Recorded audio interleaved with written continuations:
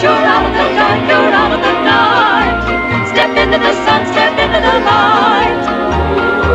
Keep straight ahead for the most glorious place on the face of the earth or the sky. Hold on to your breath, hold on to your heart, hold on to your home. March up to that gate and bid it open.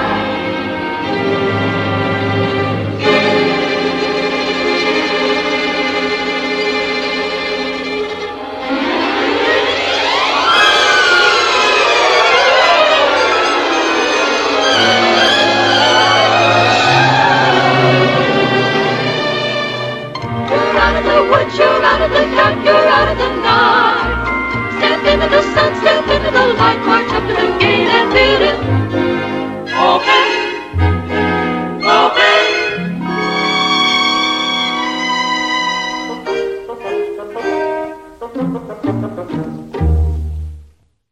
Hello, and welcome to When We Were Young, the podcast that looks back at the pop culture we loved in the 80s and 90s to see if it still has the brains, heart, and nerve we once thought it did, or if it turns out it's just been one cranky old white man ranting from behind a curtain this whole time. Cranky men and women, Chris. I mean, 80s and 90s, it was mostly men. I'm Chris, the podcast host, most likely to get up at 12 and start to work at 1, take an hour for lunch, and then at 2 he's done. Jolly good fun. I'm Seth, the host most likely to thrash him from top to bottomless. And I'm Becky, the podcast host most likely to be not only merely dead, but really most sincerely dead. Becky and Seth and Chris, oh my!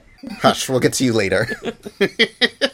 When it comes to pop culture we have nostalgia for, there is no place like the 80s and 90s because that is When We Were Young. But in this episode, we're off to see The Wizard, The Wonderful Wizard of Oz, a movie that was not released anywhere near the 80s or 90s like most of our topics, but in 1939 when our grandparents were young. We have gone back to older pop culture a couple of times, talking about early Disney films and classic sitcoms like Bewitched and I Love Lucy that were big parts of our childhood despite being made long before we were born. And I think we can safely assume that The Wizard of Oz also factored into all of our childhoods, as well as pretty much everyone else's across several generations. So in this episode, I would say we have outdone ourselves because although we've covered many extremely popular, beloved, and well-known pieces of entertainment, this might be the pinnacle.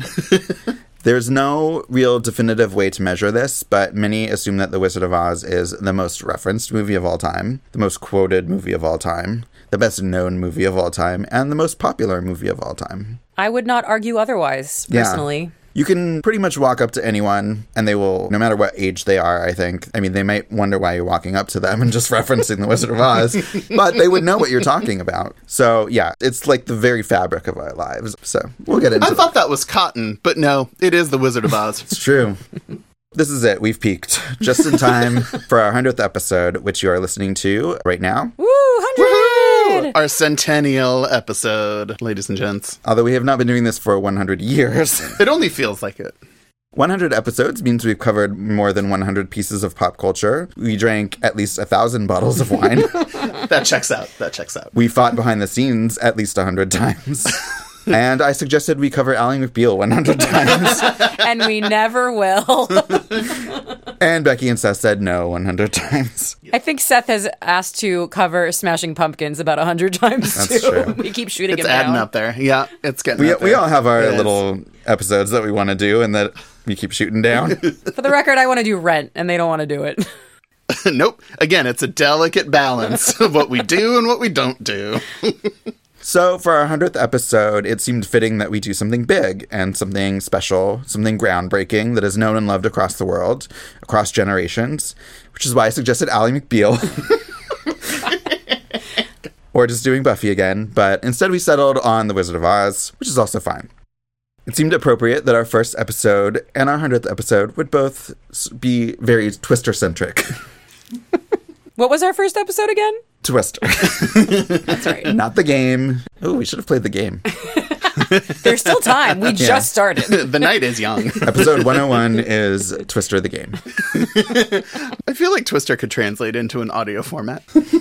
And we are tying this back to our formative years by discussing 1985's Return to Oz in the second part of this conversation. So we'll chat a little bit about our overall thoughts on doing 100 episodes together, as well as our usual shenanigans where we pit the pop culture we've watched against each other because, I don't know, we do that. Because Chris subjects us to that. Let's be clear here. It's true. I force it, and then I like it. It's fun.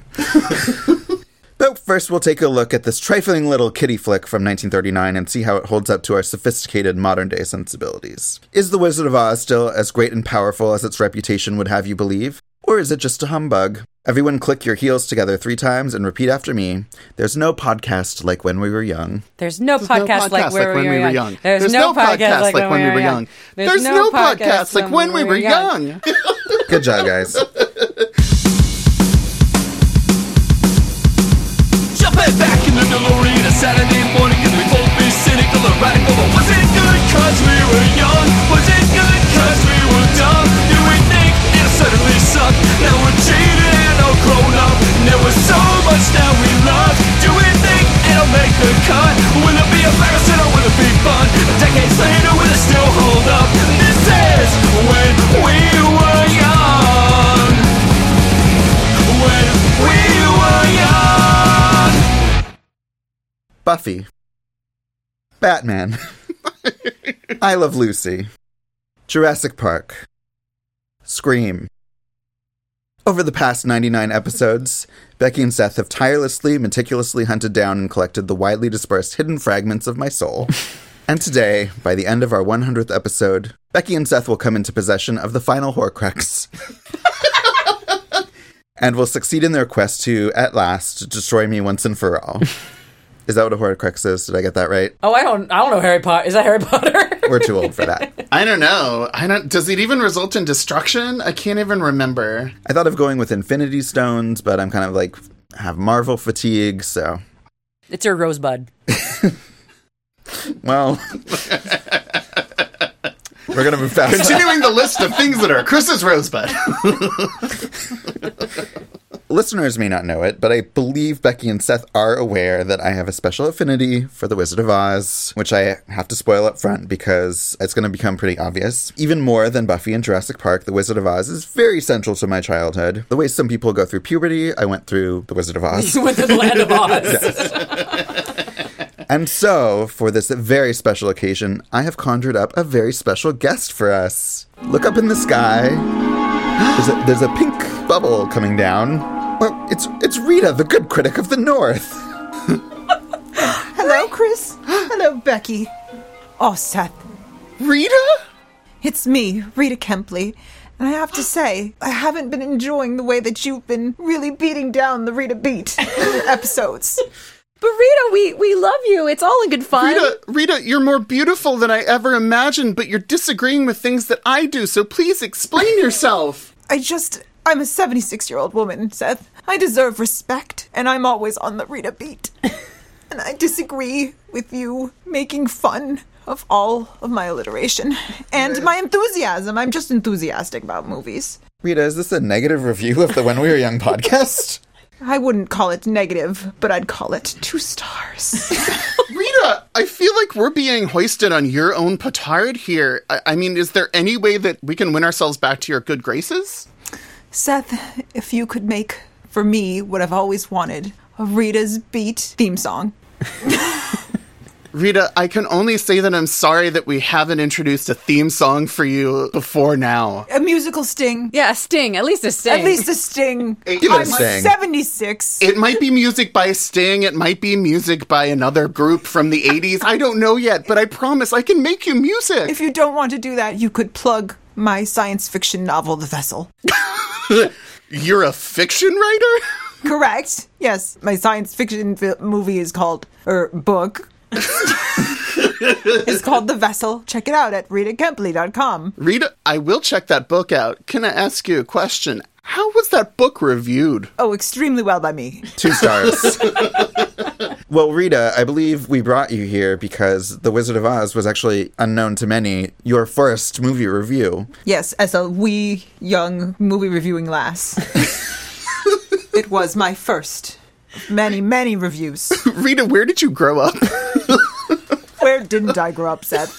Were you an army brat, Rita? I believe it was a Kansas farm. I don't understand. Why are you upset with is it my accent? Because it's uneven? Hey, uneven wasn't the aspect of your accent that I was picking up on there, but fair enough. So you're from the rolling, what's of Kansas? Fields? Yes. Okay, that checks partly, out. sometimes. The somewhat rolling fields. Partly, I write for the Washington Post. Which is not a Kansas newspaper, by the way. It's not. Do they have a Kansas bureau even? I don't know. It's about Remote work. It's remote right now via Zoom. that. Oh, okay. Was it remote in 1939 as well? Then it was Microsoft Teams. 1939. No, that was by Telegram. Come on. Don't be silly, Rita. Well, Rita, we would love for you to read your original review Finally. of The Wizard of Oz. You know, we're going to review it ourselves, but I mean, I think we would appreciate an expert take since we're really just amateurs here. Amateurs. Okay, for you, Chris, but not for you, Seth. What about me? For you, Becky. Becky's here too. I'm going to make that song for you. I'm going to win Musical you back. sting, and I will come back and I will grant you ruby slippers. But I'll we'll take see. that too. All right, are you ready for Rita's Rockin' Review? Is that what the title is? Move aside, Alice. There's a new children's book heroine whizzing herself into our imaginations this summer in a brand new wonderland on the silver screen to boot. MGM has brought L. Frank Baum's turn of the century tot-friendly tome to life with razzle-dazzle to spare in this flashy, splashy new musical adaptation of The Wizard of Oz. Kidlets will concur that Lewis Carroll's huffy, puffing caterpillars and unpunctual bunnies are last century's news after meeting Baum's funny bone tickling trio, the Scarecrow, the Tin Man, and the Cowardly Lion, who sprinkle snappy, saucy, delightfully modern vaudeville yucks atop Baum's decades-old classic tale. Doe-eyed ingenue, Judy Garland plays Dorothy Gale, a frumpy farm girl who longs to go somewhere over the rainbow and by golly finds herself there, thanks to a troublesome trister that plucks her out of the sunflower state and drops her right on top of a wicked witch. Ding dong, that's got a smart. A band of merry musical little people welcomes Dot to Munchkinland just in time for the slain sorceress Brastoff Sis to appear in a cloudburst of fire and fury, swearing her revenge on Dorothy and Toto too. That's her dog. From there, our Kansas whippersnappers off to see the wizard, hoping to enlist his help getting her back to dear old Auntie M and that dusty, drab farm. She's soon joined by 3 comedic sidekicks who also seek a little something from the whiz. It's all presented on the big screen in oh so glorious, give me some more of this Technicolor, which brings ruby red slippers, yellow brick roads, and emerald cities to eye-popping life. This critic, for one, will never get over the rainbow of vivid hues used to conjure up this luscious fairyland. This aptly named fairyland is also sure to elicit plenty of oohs and, yes, ahs from young'uns and their chaperones alike, with state-of-the-art special effects that send monkeys a-flying and that wicked witch whirling through the heavens. Of course, it'd all be for naught without a soundtrack that sings but never fear. While Dot's clicking her heels, you'll be tapping your toes to hot new tunes like If I Only Had a Brain, sure to be heard all over the airwaves this summer.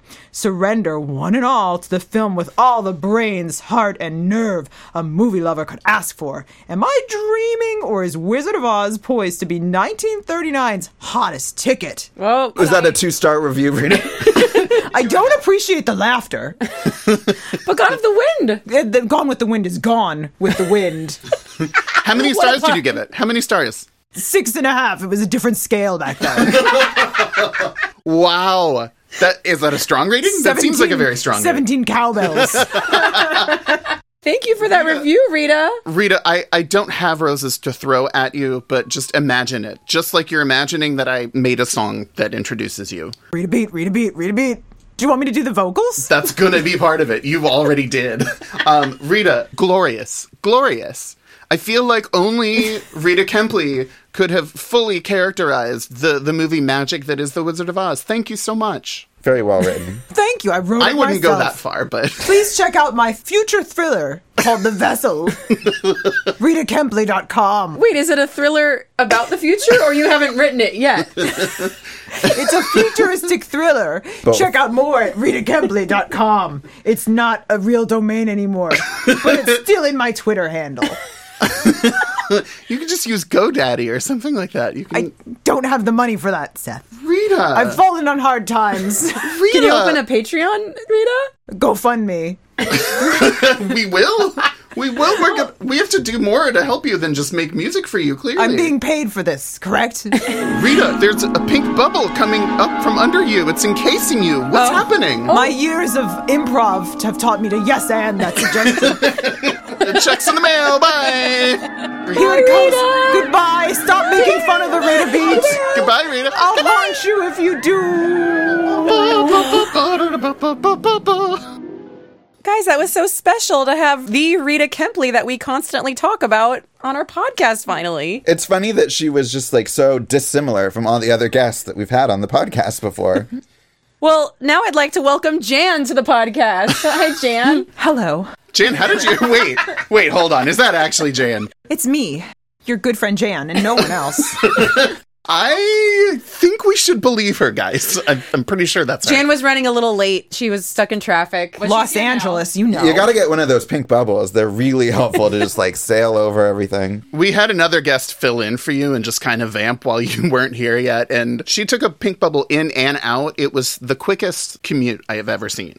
That would be useful. Is it an app? Is it like Lyft? Or Probably. Uber? Okay. They probably give you the first pink bubble for free. The pink bubble did have a pink mustache on it, so That was a bit tacky, right?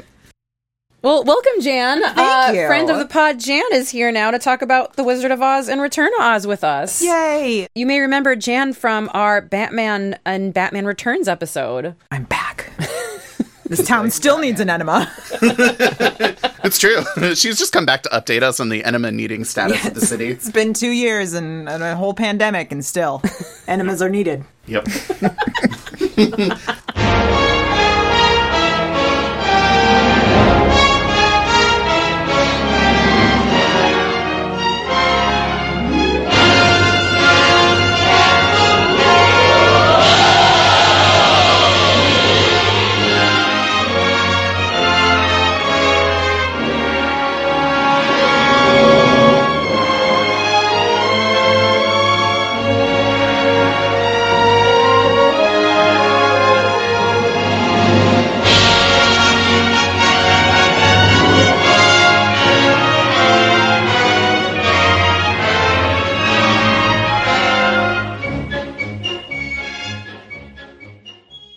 So now that we have our official, actual guest for the podcast with us, I would like to ask an opening question for this episode, which is, where did you escape to when you were young? And in a way, it's kind of obvious because we do a podcast where we talk about all the film and movies and such that we escaped to when we were young.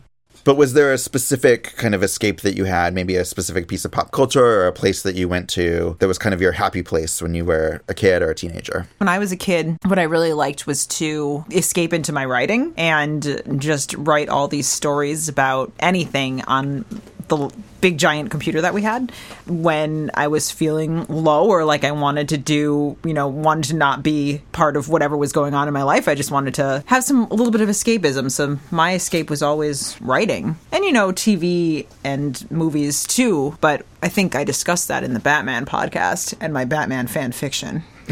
Ah, yes. So, yeah. I can never get enough of that. That one day I will open up that floppy disk and we can have a table read. I think that would actually just destroy it. I think if you open the floppy disk, it probably will just destroy the Maybe file. we need to put the floppy disk in a drive and read it. I don't know. Yeah. And then we launch batjan.exe. And the fun begins. The world will never be the same. Trying to think of the non-depressing answer for this. Was it heroin?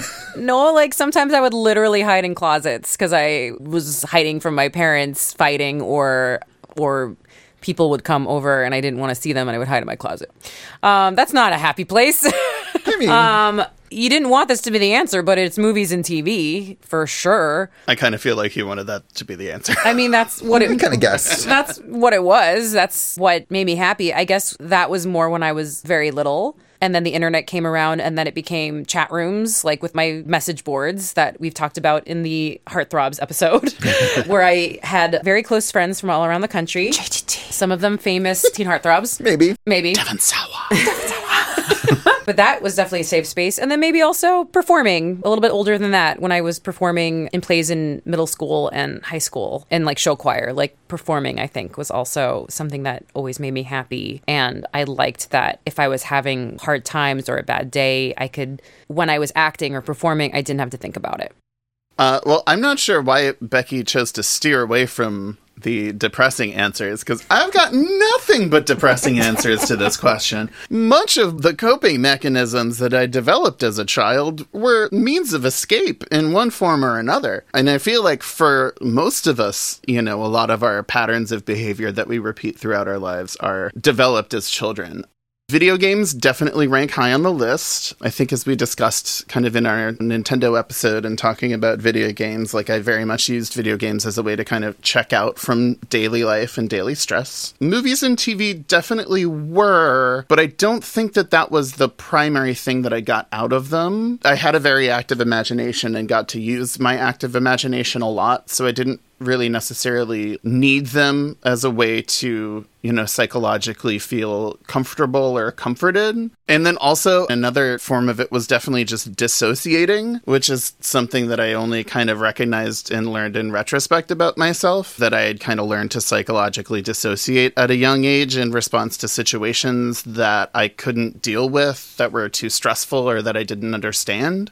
And like that would happen in response to getting yelled at by my dad or made fun of by bullies at school and stuff like that. Obviously, I didn't have any context for what it was at the time, but like I would literally dissociate. I would kind of check out of myself for a little while. And that's a coping mechanism that everyone has, and people develop various sensitivities, and things that can set it off. So one thing I've had to learn in my life is how to kind of come back from that state and kind of check back in and return back into my own body. And it's a thing I still deal with because, life still has a lot of stress and anxiety for me. But I'm not going to spoil what I thought of this movie now too much, but one thing that stood out to me and was very interesting to me rewatching it this time as an adult is seeing how well the story of this movie does kind of represent aspects of the psyche and your inner self and your inner mind, and how conflicted those can be and how scary your own imagination can be.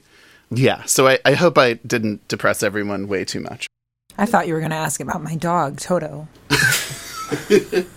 How's your dog? Dead. Oh, no! What was my childhood dog? Wait, seriously? Uh-huh. Oh, what? I thought you were being another character. Jan, are you crunching us again? No. Do you have a dog named Toto? I had a Cairn Terrier named Perky, but it looked just like Toto. And I used to wear my hair in the 2 braids. And so my best friend when I was growing up thought that I was Dorothy. Aww. For a very long time. And then it was weird when I was like, well, I'm not though. Just because, it's not a documentary. So you lived a lie is what you're saying. It's not a biopic about you? Maybe it was, but if so, unauthorized. Would anyone like to guess what my happy place was? I'll give you a hint. Ally McBeal. Ally. It did start with an Ally and end with McBeal. Yes. That was kind of there. But there was another one that was a little more important. So I have to spoil my history with The Wizard of Oz now, because otherwise I can't really answer this question. The question that you came up with. Yes. Weird how you boxed yourself into that corner. Yeah, well, it's an Oz episode. I get to do whatever I want. Yeah, so it was Oz. the Land of Oz, which I first visited when I was 7. Actually, like one of the places that came to mind when I was thinking about my response to the question that I posed to everyone was the library, because obviously it offered a window into a lot of different worlds. And even more, I think, than TV and movies at that time, books were really that for me. And specifically, the Oz books that I discovered when I was, I think, about 7 in the library, I was potentially re-alphabetizing the books in the children's section, because I used to do that. If I found a book that was not in the right place, I would alphabetize it properly. And at one point I did that and discovered a book called The Land of Oz. And I was confused because I was like, what? There's another one? Because all I knew of was The Wizard of Oz, like a lot of people. The cover looked very exciting. It had the Scarecrow and Jack Pumpkinhead, who we'll meet in the Return to Oz episode. A couple other characters bowing to a princess. So I checked it out and soon discovered that there were many other Oz books. How many? 40. Oh my God. And that 40 official Oz books, plus a lot more that like other people wrote like after like the official series. The Unauthorized. original. Well, yeah. Is that like a quattrodecalogue? What is that? What even is that? I don't know. That's a bunch of elegies. It's a fuck ton. That's what It's a fucktilogy. That's right. More than there are Babysitter Club books. Oh, that's a lie, and you know it. I can't let that stand. Oh no, Jan's gonna fact check. So, and they were published like a long time ago before I was a child. So You mean earlier than the Wizard of Oz movie? even earlier than that, I will get into the history of all that in a second. But they were like a little harder to find. Like they weren't all still in print, but the library did have quite a few of them, and I would order them from different libraries. And sometimes like the mailman would just have this giant stack of packages that he had to carry to our house because they wouldn't fit in the mailbox. So I would receive like giant Oz bombs basically from the Bombs. You would have your own personal Ozfest? Yes. I like it. I'll allow it. Jan allowed it. Yeah. And I soon discovered, you know, that there was a newsletter, like a current newsletter that was coming out with like stories and news in there. So I would write to the newsletter. It was my first published writing in like was little Oz stories that I would write for this. Oh my god, do you have those somewhere? We're going to post them with this podcast. I almost did not even mention that because I was afraid that Chris, someone would try and hunt them down Why would you not want to share those? that is so because they are wonderful. probably quite embarrassing. Whenever you're a kid. But I did win a lot of contests with them. I won so many contests that they had to stop letting me win. Wow. What are you embarrassed about? I don't know how many entries there were. I mean, I could have been one of 2 entries. I don't know. Chris, that makes you the de facto ruler of Oz. It's true. I've come to claim my throne in this I'll let episode. you read. I'll let you read amazing. one Batman fan Well, fiction. Jan and I will exchange. Becky and Seth are not allowed to exchange unless we get to read Becky's sex chats with JTT. Yes. If I had them still saved, I would have brought them to share. They would be published in a Twilight-style novel. I do think my mom found them one. Wait, what about me? What's my chip here? I don't know. No. What's your most embarrassing? Literally everything I ever share about myself is the most embarrassing thing. My life is defined by embarrassment and shame. Well, you got to pick one, and then maybe we'll let you join the club. Okay. So, I mean, with 40 books that I read all of, and then many more that were like the unofficial ones, I spent a lot of time in Oz in my imagination. So I honestly sort of feel like I spent more time there than in my actual life. So it really was for me like a very like escapist place, and for, you know, a fair amount of years, you know. And it's What age were you when you started? 7? 7, I think, and Until then like when? I know I was still reading them at around 11, and then maybe for like a year or 2 afterwards, it kind of tapered off, and I like discovered more like teenage things. Probably around the same time that I stopped listening to the Disney soundtracks, which we've discussed many times on this as a gateway into like real music. Like for me, it's a little cheesy, but the feeling that I have around like the Oz books, it just feels like Christmas morning. Like it's that like very excited feeling of like possibility that you feel when you're a little kid. And so that was my little escapist place. That's not cheesy. That's beautiful and wholesome. And I'm very glad that you had that. I had no idea that there were that many books. Me neither. Very few people do. Yeah. I could name them all for you too. Come forward! Tell me when it's over.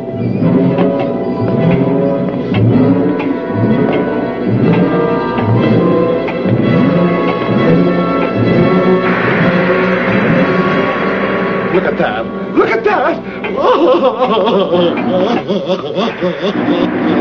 I want to go home. I am Oz, the great and powerful. Who are you? Who are you? And now for a little Oz-story.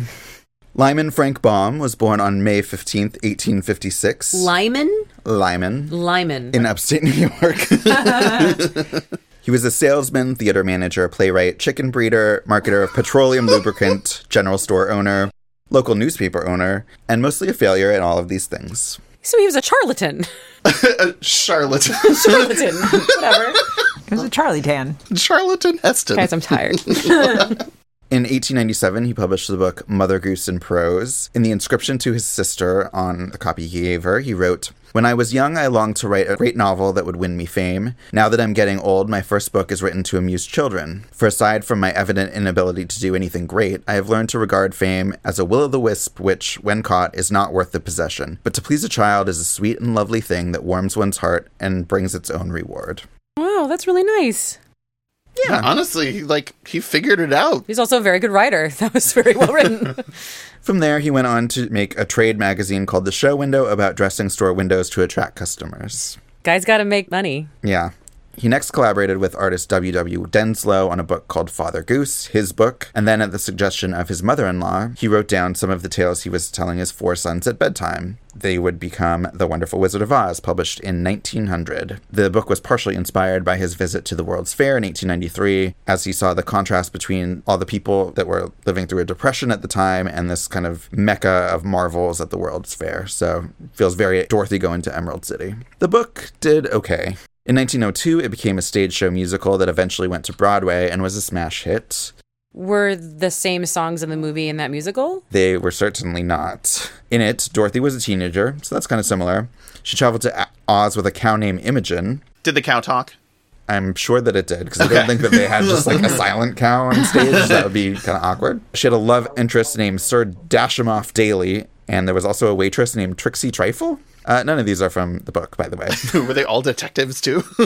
Trixie Trifle is my pouring name. Pouring name. Wait, are you saying that's your pouring name? When I pour. Okay, that's got it.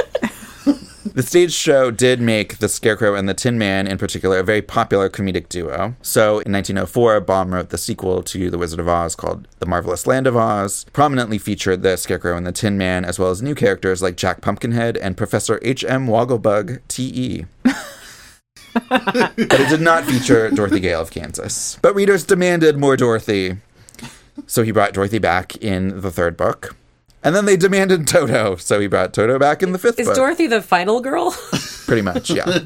And then in the 6th book, he had Uncle Henry and Aunt Em come to Oz. And at the end of the book, he had Oz cut off all communication with the outside world, so he could no longer write about Oz because he was sick of it. Baum tried to move on to other writings, some done under pseudonyms. He created other Oz-like fairylands. He put characters who appeared in Oz books in his other books. He wrote books that didn't initially have anything to do with Oz, and then had them set in Oz in the end so he could put Oz in the title and sell an Oz book, because all his readers just wanted more and more Oz, and he referred to them as my loving tyrants in the letters he would write up front of every book. This sounds Harry Potter-ish. Did you read all those books, including the ones that are just and now we're in Oz, the end? I did. The shoehorn of Oz. Yeah. Baum wrote 14 full-length Oz books in total until his death on May 6, 1919. That's my birthday. It was meant to Whoa. be. He was. Are you him? Yes. Reincarnated because I was born in 1919, actually. I was going to You ask. look great. Thank you. Honestly. Being 102. The publisher then passed the Oz baton to another writer named Ruth Plumley Thompson. She wrote 19 more Oz books, and the tradition continued on until there were 40 in full official ones, and then dozens and dozens more written by various other authors over the years. Still being written, still being published. There's still a very ardent Oz fan base, even though it's a fairly small fan base. Who owns The Wizard of Oz? Baum's estate or the publisher? It's in the public domain now. Oh, it's in the public domain. Yeah. So, okay. Yeah, and it gets reprinted all the time, without... I could reprint it. Do it.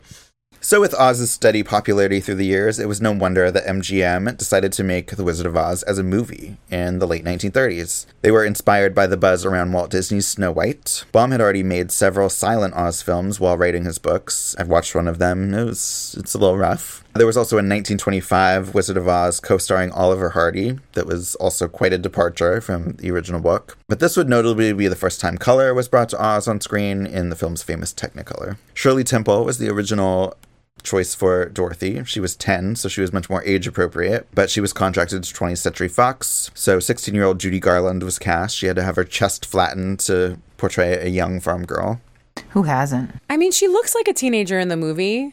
Yeah, I mean, in the book, she's like a little girl. She's like 8 years old. So That's interesting. She does not seem like a little girl. That would be weird to have somebody so short and young with 3 men and also like a much older woman like trying to kill her versus at least like a teen who's a little bit older. yeah. Yeah, but there's also like flying monkeys in this movie. Yeah, there's more suspension of disbelief than age gaps here. There are 124 little people in the cast as the Munchkins. That is a lot of people. That's also got to be a Hollywood record. I'm sure it is. Except for Oompa Loompas. I was going to say, there's probably some even more offensive depiction of little people where... The film had over 10 writers and 4 directors, basically. Really? What's his fate? Victor Fleming. Why did he get the credit then? He directed the Oz sequence, in Oz, but then he left to go do Gone with the Wind. Holy shit, he did Gone with the Wind? Yeah. I didn't even remember that. He had a good year. He did both those movies? Yeah. And then so they brought George Cukor on, who's another really famous director. Who didn't actually shoot anything, but he was really influential because originally Dorothy had a blonde wig, and there were all these changes that he made that they actually ended up reshooting some scenes that they'd already shot with Dorothy in the blonde wig. They changed the witch's costume, so none of the extra directors got credit, but he's still considered very influential. And then King Vidor came in to shoot the Kansas sequences. So different director, because Fleming went off to go do Gone with the Wind, which I guess worked out pretty well for him.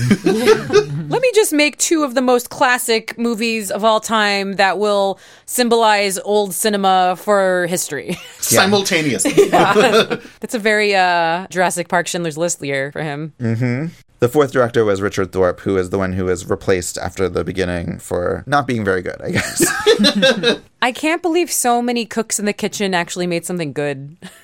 It's really crazy. You would expect it to be a disaster, but it doesn't, you don't watch it and feel obviously the Kansas sequence is different from the Oz sequence, but, the tone doesn't feel wildly different or anything like that. It was a very hazardous set. I think a lot of these stories are kind of famous. You guys have probably heard them before, but the Tin Man was originally played by Buddy Ebsen. He filmed for 10 days and then suffered an allergic reaction to the aluminum makeup he was wearing and was hospitalized in critical condition. His voice is still in some of the songs, when they're singing as a group, because they didn't re-record everything. They just re-recorded with Jack Haley for the ones that he sang solo. Wow. I bet who replaced him?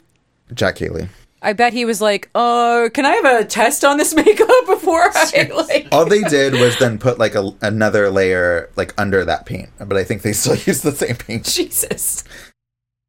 Margaret Hamilton's makeup was also so toxic that she couldn't eat on shoot days because it would poison her. She was the witch? Yes. She received 3rd-degree burns when the burst of fire that accompanies her exit was triggered too soon when she descended through the yellow brick road. I think that's the shot in the movie too, right? It is, yeah. So she was out of work for 3 months because of that. The horses were dyed with Jell-O, which they kept trying to lick off. They were literally dyed? That was I thought it was just in the camera, they did it, they changed the color or something. Like painted the negative or something? Yeah. That's what I thought. Because it was so bright. You could never be Jell-O. Wizard of Oz horses. Also, that's sad, because you know what's in Jell-O? Horses. Jan, do you think someone told the horses on set, "You're licking yourselves"? Isn't there also this rumor or something that a munchkin hangs themselves in the background of a shot? Urban legend, long time. Is a rumor. Yeah. It is not true, by the way. It is Isn't not it just true. a sandbag or something? Yeah. I thought it was a bird because they had all those birds on set. A bird hanged themselves? God, that bird was really sad about something. They got all these birds from it's all inside, right? All the sets, and so they wanted it to. No, they filmed on location in us. They wanted it to feel outsidey, so they got all these birds from the zoo, and in back of like some sheet or whatever, there's the shadow of a bird spreading its wings or something. And I thought That's one of the things that was mistaken for. right, Munchkin suicide. Yeah, and that's literally, I learned that as a kid. It was like acquired wisdom. Yeah. I don't know. I don't remember. Wisdom? Yeah. Oh my God. See what I did there? Also, You I blew my heard mind. that Judy Garland just was fed pills all day. Yeah, That is likely true. more true. That is fact. She was also sexually harassed a lot and like grabbed by a lot of the Munchkins. The set was also about 100 degrees because of all the lights that were required for Technicolor. So it was probably a miserable place to work, honestly.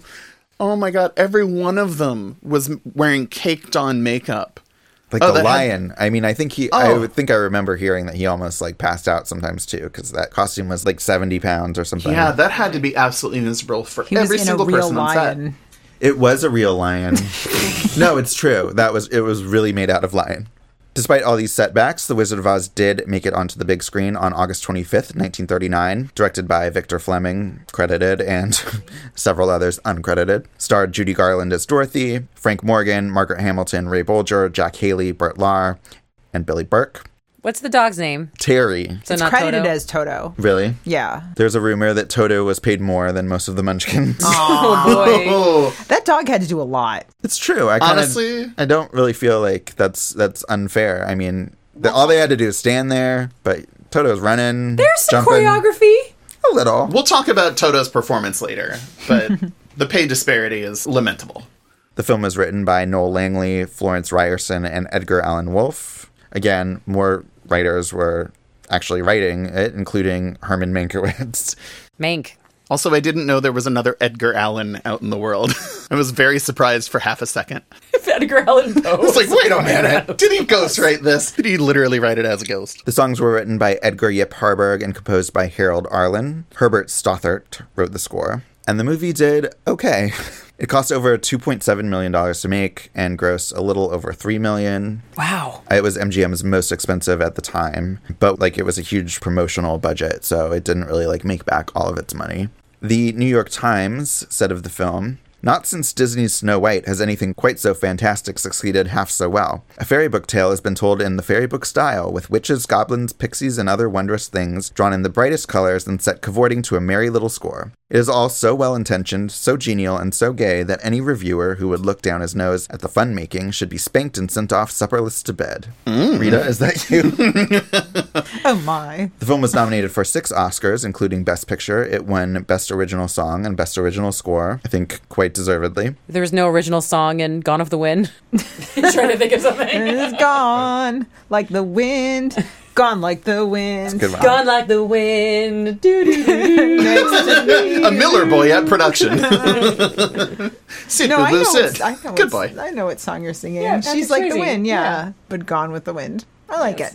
That's Thank pretty you. good. That's pretty good. Thank you. Only other women here who've seen Dirty Dancing. It's true, I did not know what that was.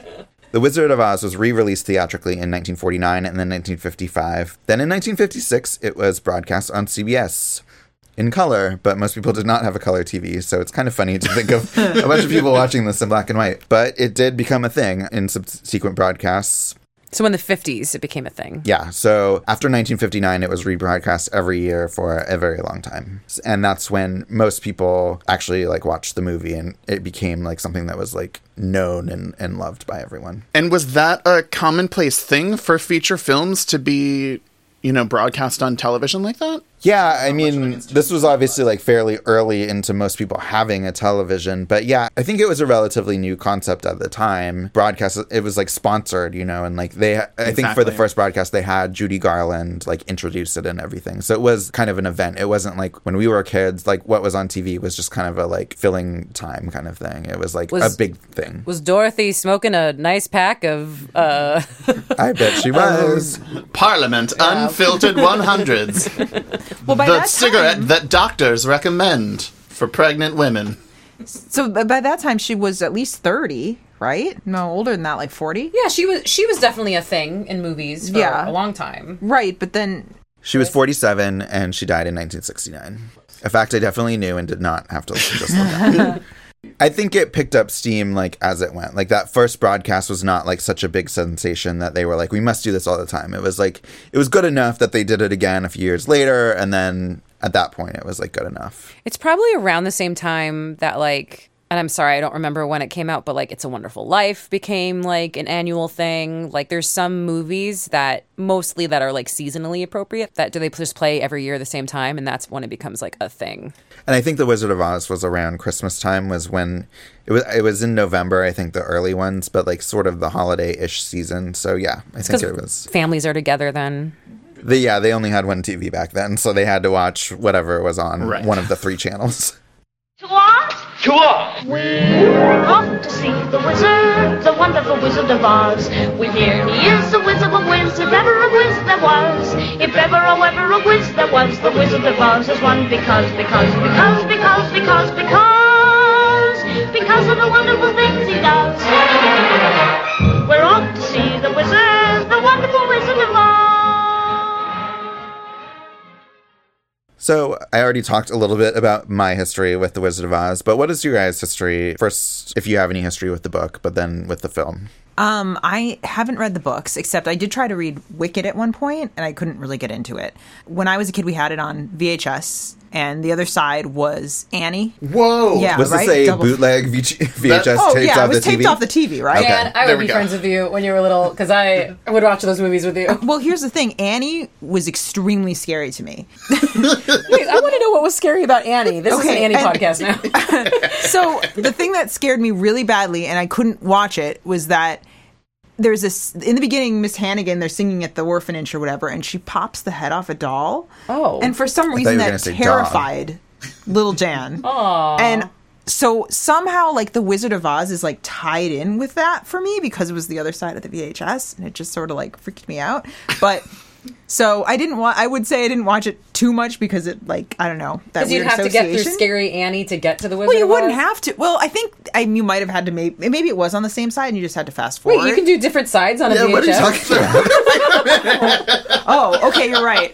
I guess not. Maybe I'm thinking like a laser disc.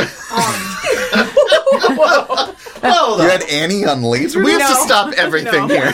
We have to stop everything. Okay, fine. What do you think a VHS tape is? Have you seen The Wizard of Oz, Jan? This is our question. Do you even know what movies are? Wait, I really want to get to the bottom. No, you're right. You're right. It was on the same VHS. But it was like tape. second, right? Yeah, it was like two Okay. things on the same. So then I would Okay. have to get So you- through one okay, to get to yeah. the other, and that freaked me out. But I did like, I had that whole thing of growing up and my best friend really truly believing that I was Dorothy because of how I wore my hair and having a little dog. Because you were friends with dumb people. We were in like preschool, and she was like, she has a dog that is a Karen Terrier, just like Toto. But the Karen Terriers, I don't recommend. She wasn't a very nice dog, but.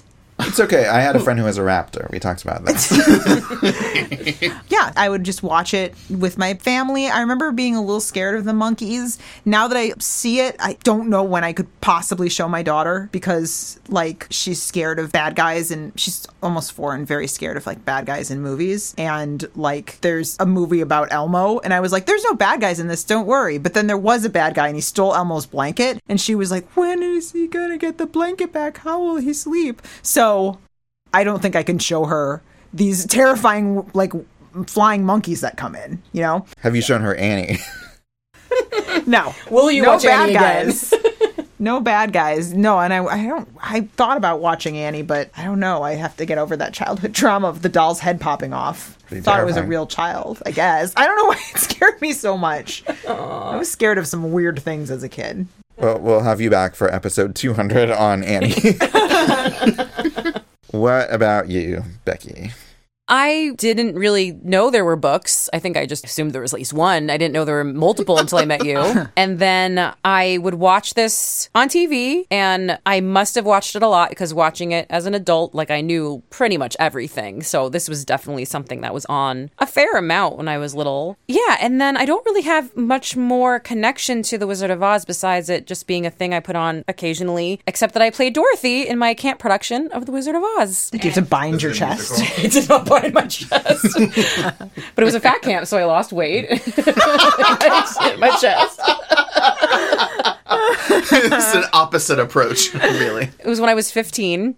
They put you on all the pills. It was a real method immersion into Judy Garland's approach. I remember they had a blue Dorothy dress for me. It was probably like a Halloween costume, but they didn't have shoes in my size, so I wore somebody's red sneakers instead of ruby slippers. But I had a brunette wig, and I sang Somewhere Over the Rainbow. And I remember realizing that I'm like, I got the lead in the play. And I'm like, Dorothy has one song.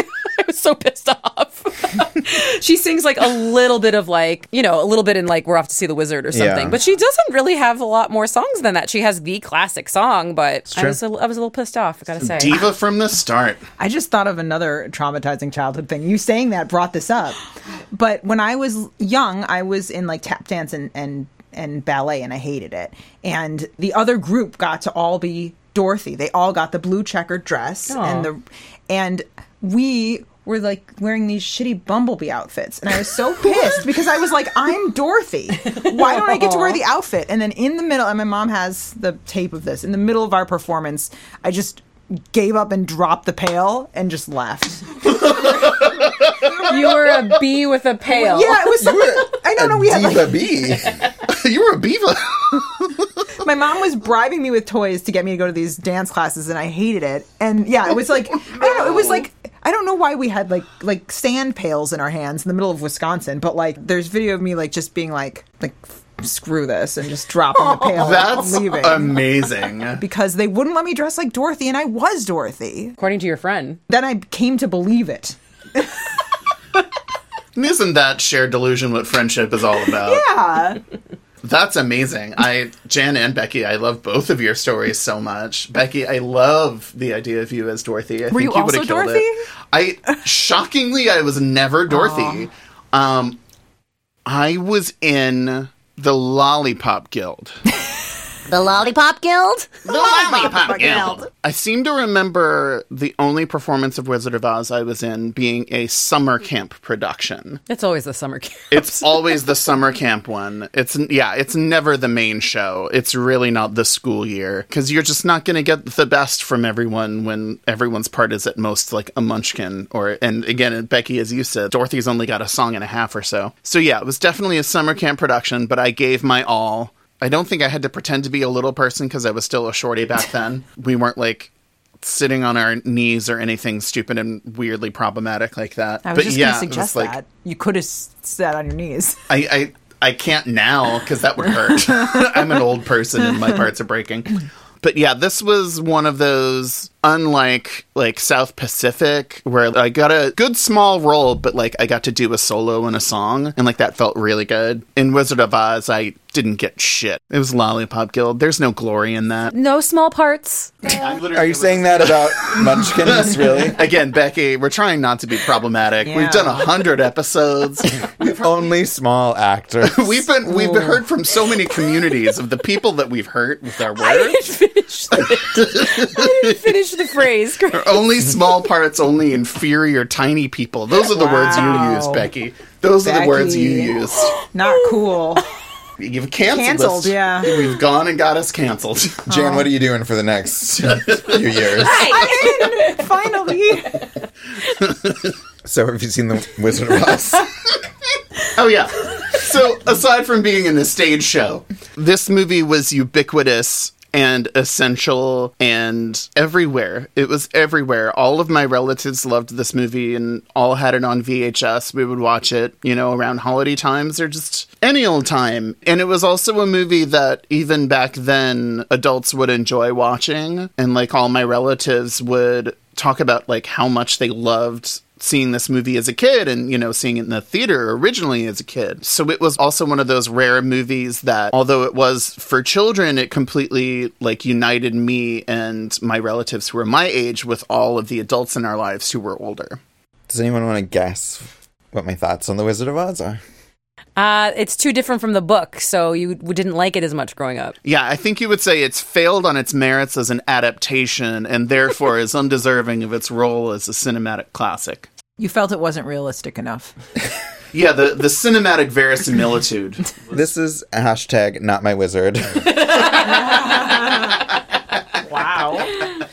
And I kind of have to go into my thoughts on how we feel about the movie now, just to like kind of explain about it. So The Wonderful Wizard of Oz, the first Oz book, is probably my least favorite Oz book. It's the only one that was illustrated by someone different, so the drawings look really different. So after the first sequel on, they were illustrated by John R. Neal for like 30-something more books. So that look defines Oz to me. This book just like never looked quite right. And like the later books just got much more imaginative and playful. The books have a lot of wordplay and puns in them. There's a lot of moments where like L. Frank Baum talks directly to the readers. It's very meta for something that was, you know, published like in the turn of the century. And the world of Oz just became much more defined and specific. So like this first book kind of defies what I think of as Oz. Like a lot of stuff is contradicted that like later would not have been possible in the series. So like when I watch The Wizard of Oz or hear it referenced, like I have to set aside my feelings about Oz. Because when almost anyone else in the world like hears the word The Wizard of Oz, they think of this movie. But to me, like it's not what I think of. So it's just very strange that this movie is so famous and yet it's not like the Oz I know. I was like thinking about like how to like relate this to you guys, and I was like, if everyone like loved the Simpsons movie but was like unaware that there was like a Simpsons show or something like that, or the X-Files. So I have always appreciated this film for like the Technicolor visuals. It's like very iconic, of course, like a lot of great performances. It's a great piece of entertainment, and I sort of love that it brought Oz into the public consciousness, but it's just like weird for me because it's just like so different from like my experience of what the story is. There was another episode topic where you had this same situation where you'd like read all the books before you ever watched it, and so it existed already in your imagination. It's like, I'm trying to remember what it was. Oh, My Girl. I talked about that with My Girl. Yes. Yeah. It's a parallel situation to your reaction with My Girl. It's true. I never would have connected those things. But it's true. There actually are, now that I think about it, a lot of things that I read. I read Batman Returns as a novelization before I saw the movie because I wasn't allowed to. Ditto Jurassic Park, which was much more violent, and I should not have been reading that book before my parents let me see that movie. My Girl, I read as a novelization because there's a theme here of my parents not letting me see movies because that one was too sad. And a theme of you like going deeper in response to You're that. like, too bad. You don't want me to see this? I will read everything about it. One day you're going to be taking care of your parents when they're old, and you're going to be like, you can't see that movie. Scary. That'll be revenge. I won't even buy you a toy of it. Like the opposite of that is that I loved Oz so much that I started reading the book Wicked like as a teenager and got to a certain point and I was like, they're talking about like tits in this book. Like, I saw Wicked on Broadway with you. yeah, Did it you was finish? much cleaned up from the book. The book is dirty. The book is... Did you finish the book? I couldn't get through it. I don't think I did. It was Okay. very adult. There's no Wow. tits on Broadway? No tits on Broadway? Hashtag no tits on barter. But Chris, I do think it's interesting, this trend of you, because again, I can totally understand it. You can't help but carry your imagination of something into watching a movie of that thing. And a lot of times, maybe 9 times out of 10, your imagination will be the thing that's more vivid and more creative. So what did you think of it now? Like as an adult watching it, were you able to distance yourself? No. I think this movie is like glorious. Of course, it's one of the best movies ever made in a lot of ways of just like it being so iconic and beautiful. It was actually really hard to watch it for the podcast because I either don't have any notes or I have a lot of notes, but it's very hard to like Notes distance related myself. to the book or notes related just in general. It's like giving notes to the Bible. It's like once you start like picking apart one thing, it's like, well, this doesn't make sense and that doesn't make sense. It's like you can't really do that like with this movie. It's like, for one, it's a dream. In the books, it's not really a dream, but in this, it's meant to be a dream. So you also can't really criticize like things. Like, for example, I like look at the Munchkin Land and I'm like, is this a functional society? Like, how does this place They work? only work like 2 hours. Yeah. And what are they doing? What kind of work? just painting the horses with Jell-O?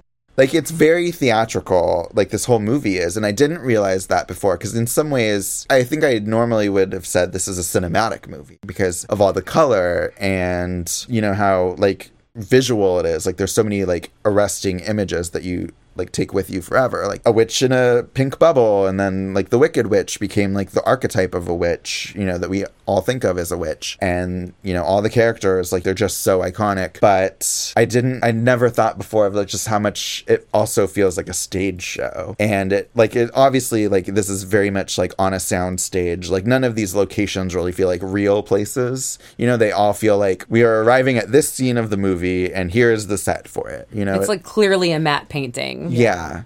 And so, and even the, you know, it's a musical, and all the songs also just feel, you know, kind of like they don't feel like modern, like, musical songs. They are very specific. Like, they're not universal songs, you know, they're not like Disney songs, like Part of Your World that you could be singing, like Somewhere Over the Rainbow is, but then after that, it's like everything is very specific to the story. Like, this movie is so good, but it's just really hard to say anything about it. Like, if you pull apart one thing, it just, like, the whole thing unravels. How about a little fire, Scarecrow?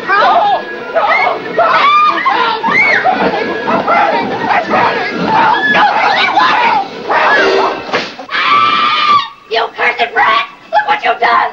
I'm melting! Melting! Oh, what a world! What a world! Who thought a good little girl like you could destroy my beautiful wickedness? Ah, look out! Look out! I'm going!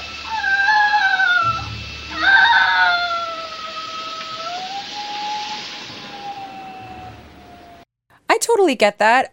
I had a wonderful time watching this movie. I think I started with a note and I was like, why am I writing notes? Like, I'm just going to watch this, you know? And I think I agree with you that once you start pulling apart, like, it kind of takes the joy out of it because it's just such a delightful watch. It's so of its time, and yet is still so entertaining. And for me, any little thing that I could say, which I'm sure I'll say in this podcast, like tiny little things, are really not that big of a deal. It's more about the feeling you get watching it. And I felt right at home, you know, and I felt delighted, and I loved watching it. It didn't feel like a chore whatsoever, even though it is so iconic and so in the public consciousness. And I've seen it a million times when I was little. Like, it didn't feel like, oh, I'm going to go back on my laptop while I watch this. Like, I wanted to watch it. If there's anything new I gathered from this watch was that I feel like the costumes and makeup are incredible. And toxic. Toxic. That's what makes them incredible. Yeah, even my husband, who really doesn't give a shit, like, he came in on a scene and was like, holy shit, like, the Scarecrow's makeup, my God. And I was like, yeah. Like, yeah, everyone is, even like the witch, which is so clearly like green paint, it still is so well done. And I can't believe there was a time before this movie where these characters didn't exist and they weren't just in our brain. I was just kind of blown away by it. I thought it was fantastic. The matte paintings didn't bother me. Like, I really did love how much artistry was in it. Even if something looked fake, it still looked beautiful. Becky, like you, I was just blown away just watching it and taking it in as a kind of self-contained cinematic experience. I don't think I'd watched The Wizard of Oz all the way through since college. Since being at a college party. Oh, watching it with, like, Pink Floyd? I think I was at that party. I think I was at that party, too. Actually, I think you were at that party. Yeah. How well does Pink Floyd match up to Annie, though? That's what I want to know. That's the doll's head popping off. In which song? Does that go with the song Money? Or does that correlate?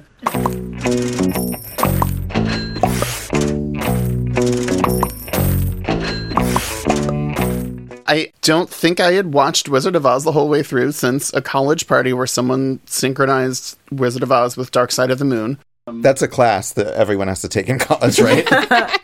Well, I took a class on the Beatles, so I wouldn't be surprised if there was a Wizard of Oz class. Yes, please. And if you haven't yet watched Wizard of Oz synced up with Dark Side of the Moon. It's very enjoyable, especially if you're not sober. But I was just absolutely blown away by this movie. Chris, I can completely see what you mean as far as the incredibly insular nature and the self-containedness of this world and this version of the story means that if you like start to pull it apart, the whole thing comes apart. But I also think that's true of nearly all fairy tales, and that the nature of fairy tales is one that follows dream logic, if there's any logic to it at all.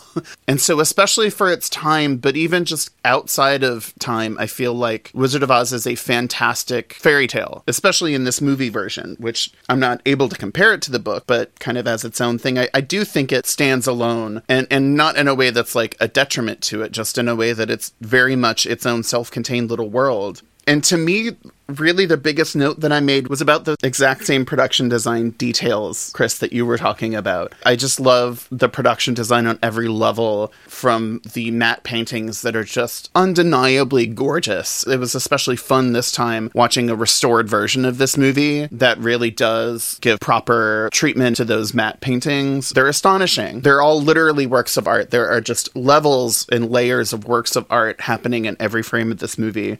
Those production design details, like they made whole fields of like shiny plastic popcorn that just goes in the land of Oz. All of the crops and plants in Oz are like shiny in a way that really calls attention to their own fakeness. And to me now, I recognize that as a thing that just draws me into the fantasy aspect of Oz and how different it is from normal everyday life. In this world, like, Dorothy doesn't have to tend to these fields of crops. It's not like on her in the way that all of this responsibility is put on her in her real life in Kansas. And I mean, the sets in Kansas are also very unreal looking, but I think the black and white cinematography really does help to differentiate it from the color palette and the world and the kind of kaleidoscopic vision that comes with her going to Oz. I was so blown away by how every part of every single frame is just completely handcrafted. Like, just the level of artistry and craft behind this movie is insane. And also with that, it's amazing to me that it still feels so energetic now and that it doesn't feel like kind of a heavy mess. I think a lot of other movies that are this epic and intricately constructed, especially now, can really feel like kind of heavy and plotting and mechanistic. But this movie just feels very much alive and feels like it's still got that energy and verve to it. And that's as much, I think, about the insanely amazing performances that stood out to me this time as it is about just all of the artistry and the sets and design. Yeah, I think it seems like people are having fun, despite the fact that it sounds like they were not probably having very much fun. What about you, Jan? I mean, I think that I hadn't watched the full movie other than like glancing at it at a college party. I don't think I'd watched the movie since I was like a little kid. So in my head, I turned it on and I was like, and I even texted Becky, I was like, this movie's really long, right?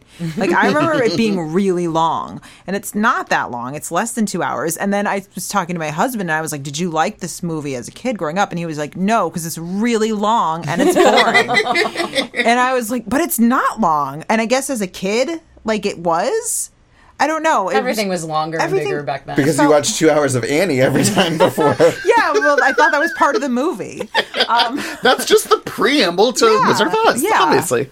So, I mean, watching it this time, I was like, oh, this is like an amazing movie that I haven't seen in so long. And like actually watching it and paying attention to it more than I probably did when I was a kid and just kind of watching it in the background. And I'm not even sure when I was a kid that I fully understood that most of the characters that were in, you know, Dorothy Gale's original world were echoed in the same actor in Oz. So I'm not even sure I like got that as a kid. I didn't as a kid. Wait, what? Just kidding.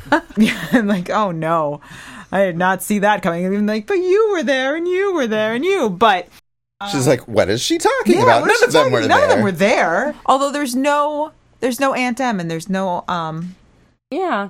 Which I thought feels like Glinda should have been Aunt Em, Glinda right? should have been somebody. No. Sorry, I didn't mean to be so authoritative about Why that. couldn't Aunt Em be Glinda? Because she needs to want to go home, and if Aunt Em was in Oz, then she wouldn't need to go home so badly. Violating his precious texts. I found I was more concerned with Toto perhaps, because I was like, well, she wants to euthanize the dog. And then at the end, then at the end, I was like, wait, so like, but tell me what's going to happen to Toto. Okay, can we talk about the one thing that I have a problem with this movie? Is she runs away, not to just run away, but because they're going to kill her dog. Yeah. And then she runs away. She's like, okay, I changed my mind. I'm going to go home. And then the twister happens. She goes to Oz. She comes back. They're still going to kill her dog. Yeah, she's like, oh, there's no place like home where they're going to euthanize my puppy that I love so much. That was in the first draft of the script. Again, that's in the original book, but they had to cut it out.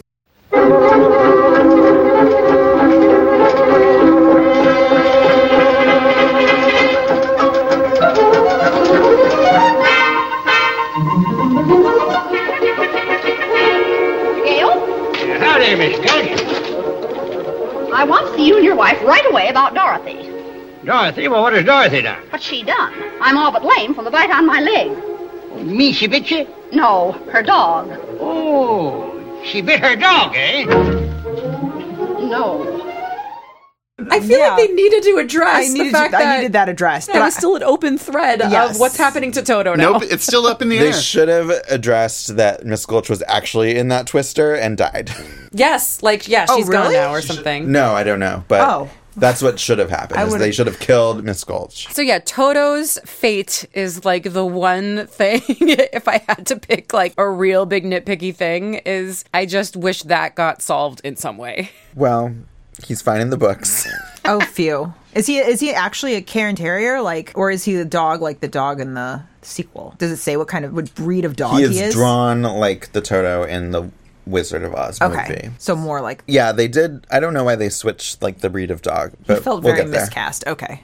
Anyway, I enjoyed watching The Wizard of Oz.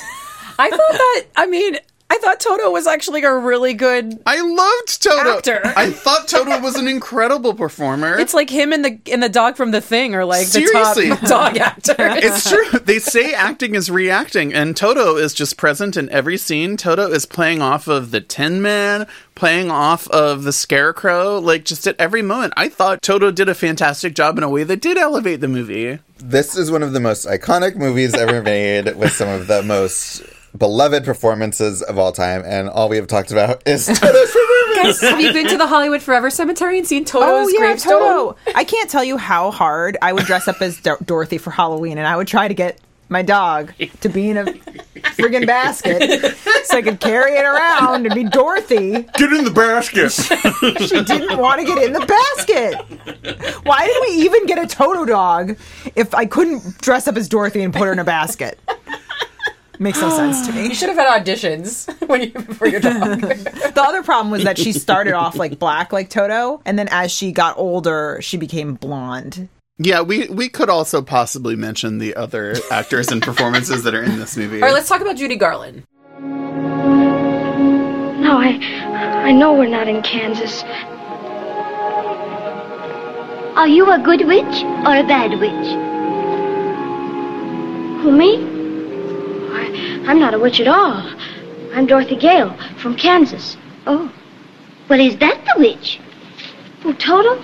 Toto's my dog. Well, I'm a little muddled. The Munchkins call me because a new witch has just dropped a house on the Wicked Witch of the East.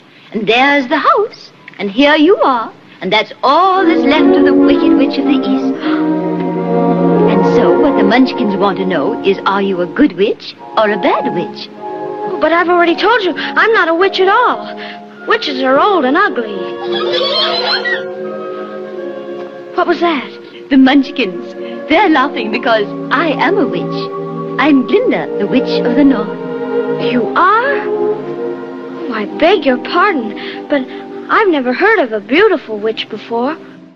Clearly, she's an icon. She's Judy Garland. I mean, come on. But I was struck by how good she was, and that it's a silly movie, it's a fairy tale, and yet her performance really felt grounded. Like when she is scared about losing Toto or scared about the hourglass almost up, I genuinely thought she did a great performance, and I bought it. Yeah, her performance is fantastic, and the whole movie would really fall apart if her performance wasn't grounded. Oh, God, it's Chris! No. Oh, no. Chris is still wishing it was Shirley Temple. No. On the good ship. No, I mean, this is another... the same thing, which is like, this is like, it's the movie. Like, you can't replace her with anyone else and like have the same movie. But However, like, it's like, it's like, what age is she? It's this very like weird like Netherland of like, is she a teenager? Is she a little girl? Like, she's a teenager playing a little girl. She is out of time. She felt like she's 16 in the movie. In real life, I felt like she was a 12, 13-year-old. Okay. She's very earnest. The whole movie's earnest, Chris. Yeah. What's your problem? Just spit it out. he didn't like the movie. He didn't care for it. It wasn't the same as the book. No, I'm not saying that, but I'm just saying. A little bit, though.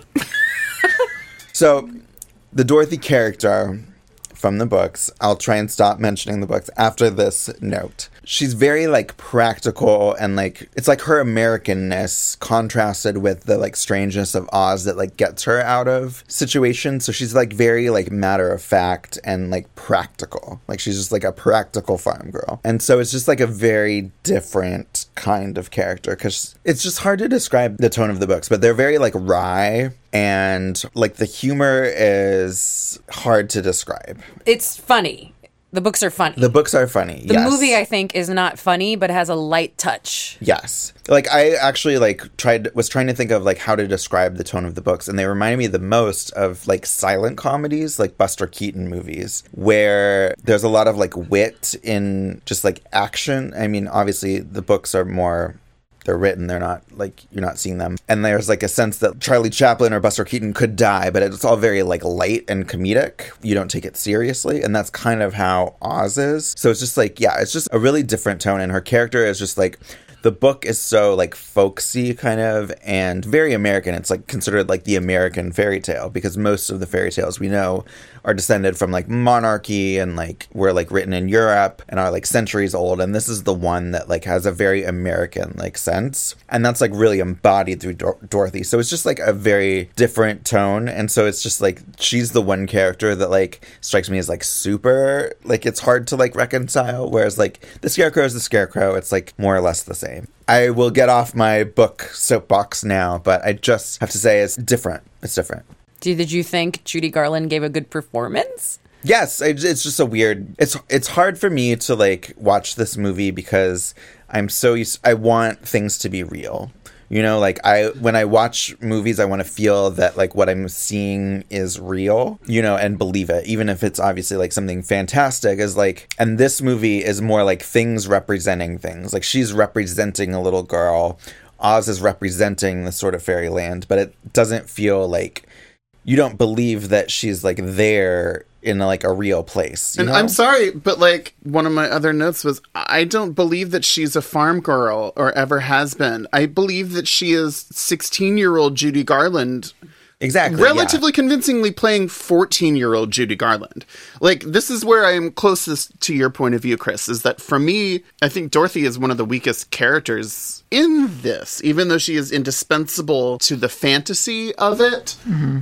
And I do think, like, as much as her performance is iconic, I totally get what you're saying, Chris, as far as, like, how temperamentally different that character is in the books. And at least from what you're describing, it makes a lot more sense, like, that having that context for Dorothy. Whereas in this, she's, like, a 14-year-old, like, brassy dame. Like, I genuinely, like, would believe that, like, this character of Dorothy stepped off on a plane from New York City yesterday. What? And got sent to Kansas in some, like, rehabilitative program to wean her off. Is it because she fell in with the chickens or the pigs and she's like, oh my goodness. Yeah, she was on the pet pills. And they She needed was to get her off the awfully, pills. like, for a farm girl, like, protesting, like, oh my god, pigs. Sorry. Yeah. Like, I don't want to, like, pick on, like, Judy fucking Garland. She's been through enough, Chris. Because I do think, like, it's great in this way that it's iconic, but, like, it's hard for me to not, like, want to be like, my brain is seeing a 16-year-old teenager who doesn't act like a teenager. She's acting like a young girl. And if she was a 16-year-old girl, like, she would be acting differently in this. Like, you know, But 16-year-old in 1939, there wasn't even teenagers then.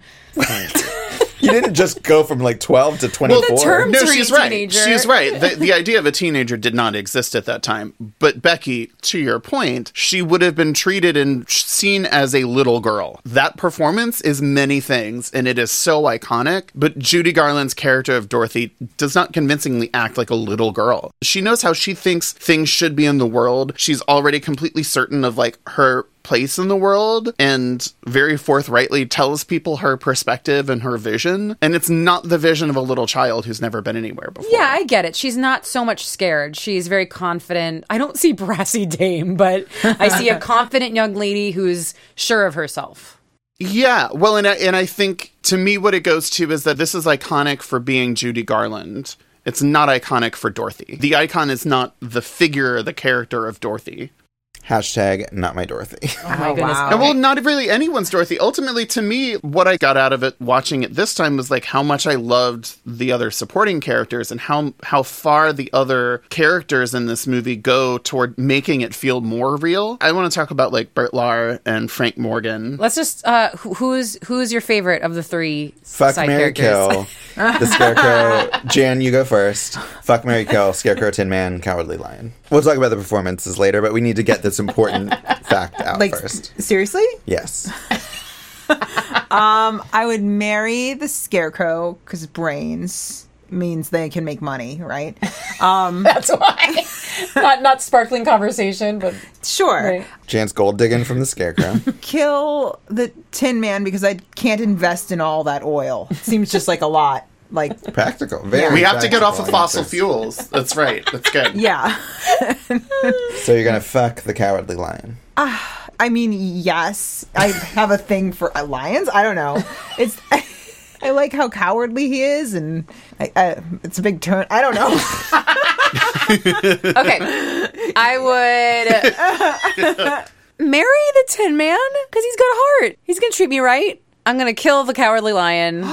Because you know what? The one song I don't like in all these wonderful songs is I don't like If I Were King of the Forest. How dare you? Becky? No! We just did a high five because I agree. But anyway. So that's the one song where it feels out of place. It's like, why does he get an extra song and not anyone else? That was cut out of my version because I Fucking don't Dorothy remember it. doesn't get 2 songs and he gets, I guess this is a song and a half. This but, is just Becky still being bitter about her summer camp Seriously. but rendition. I don't like that Goddamn song. Cowardly Lion. He's a little upstaging me. annoying, but I would fuck the Scarecrow because look at his dance moves.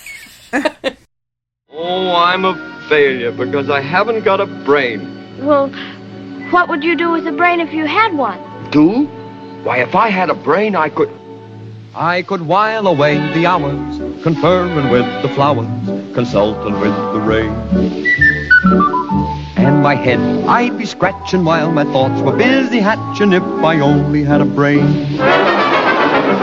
I'd unravel every riddle for any individual in trouble or in pain. With the thoughts you'd be thinking you could be another Lincoln if you only had a brain. Seth. Oh my god. I have to recover from the multiple wounds Becky just inflicted on my soul.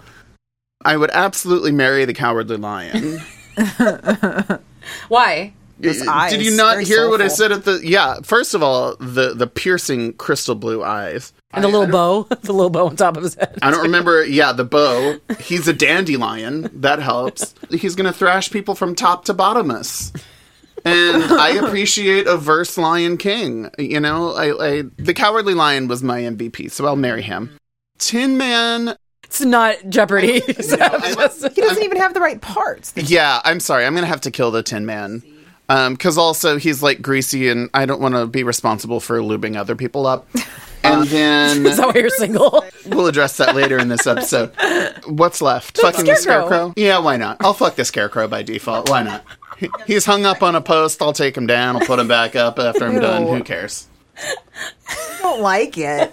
It's not a good visual. Okay, Chris. I'm going to kill the Cowardly Lion because I'm kind of with Becky. He's a real, like, scene stealer. We'll get to that more. I'm going to kill the lion. Wow. Poaching. He's an endangered species. Because I want to wear him as a coat. I mean, he looks very comfortable.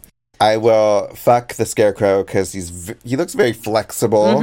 Everyone's fucking the Scarecrow here. It's the coolest thing. Getting a lot of action. I'm going to marry the Tin Man because, I don't know, the Tin Man. I like the Tin Man. He's got a heart. He's sweet. Do you go after people who need hearts? Yes. For real, though, For real, everyone. Let's get real about it. It was just remarkable watching those three men. And I think when I was little, I didn't know that they were the guys in the beginning because the makeup is so good. And just like say that more, like there's just now knowing how hot that set was, like, wow, like they are professionals. It was great. And it's so funny that like they sing the same song 3 times and yet they change it just enough that it's still interesting. They do it in their own way. They sing it in different ways. The Tin Man sings it a lot more like this, like more gentle. And I just couldn't get enough of them. I loved all 3. Yeah, and Chris, I think you're right that most of the songs are more directed at advancing the plot, but I think they're incredibly effective at doing that while also just being so fucking tuneful and catchy. And Becky, I totally agree. And I rewatched it twice just to like fully take in all of the stuff that I hadn't seen in so long. And I think it's one of my favorite musicals that I've seen. Like, I think it does so well at not only having songs that help advance the plot, but that are so catchy and beautifully melodic. And the lyrics are so clever. They're so and, like, clever. playful, which actually is probably the thing that like feels the most like the books. Like that kind of humor is actually like exactly what you would find in the books. Do you have a favorite lyric? So I used to be a Scarecrow guy when I was a kid. We all I've still become are, a Tin clearly. Man guy.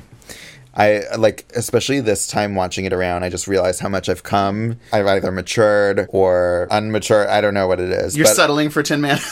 I don't know. I really fell for the Tin Man this time. Like his like very gentle, like his singing is closest to like what a pop hit would be, I guess. The other two are playing it bigger and like more like stagey, and he sounds more like he's singing like a pop song, which makes sense, I think, for like the Tin Man who wants a heart. Like he's singing about love.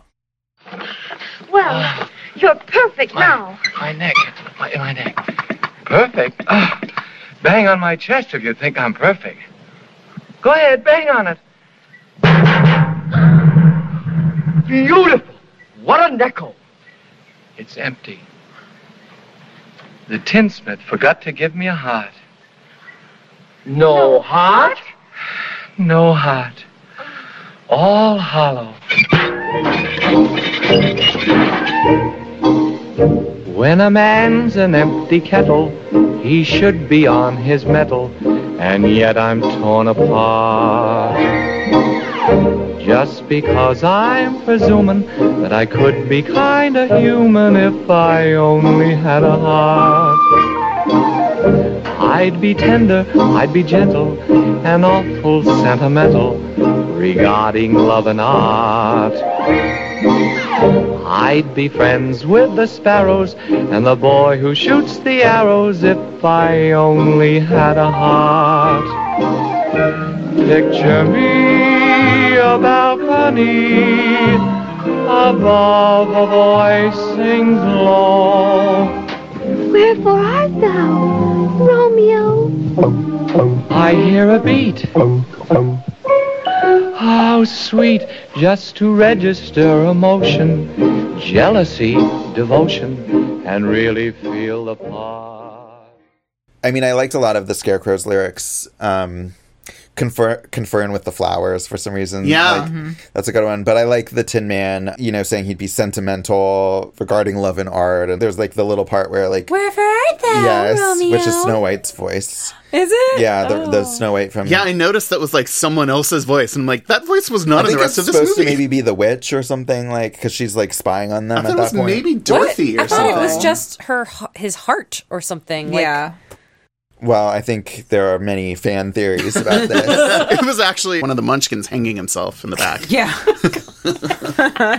But yeah, I mean, I actually like all of them because they all feel different. Like it's the same song, but yeah, it does feel like each of them kind of wrote their own lyrics in a way. I also particularly like the Cowardly Lions version, the If I Only Had the Knife. So, I will say, I've never been a Cowardly Lion fan in this movie. Like, his shtick is, like, a little too broad, which I know I'm speaking about The Wizard of Oz here, which is pretty broad stuff in general, but, like, I don't like If I Were King of the Forest. It feels like it, Really? like, stops the story. Yeah, it like, does. in its tracks. Because they're waiting for the wizard to get back to them, and then it just stops it in its tracks. It might be different if the other people or Dorothy like had other songs, but it just feels like we already know this about him. Yeah. But the point is that he's a narcissistic little immature shithead who does try to take everything over, and the other characters in the movie are showing him the grace of like disabusing him of that notion.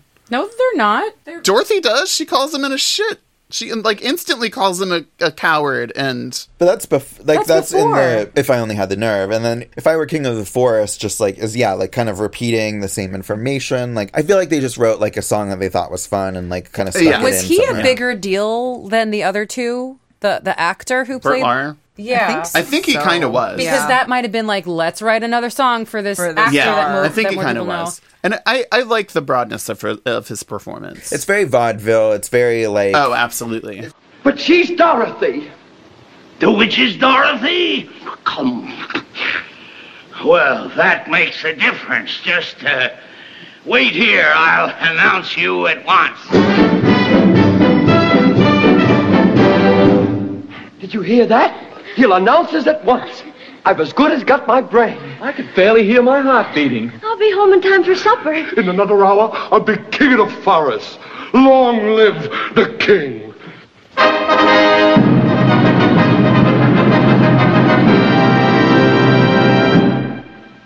If I were king of the forest, not queen, not duke, not prince, my regal robes of the forest would be satin, and not a cotton, and not chintz.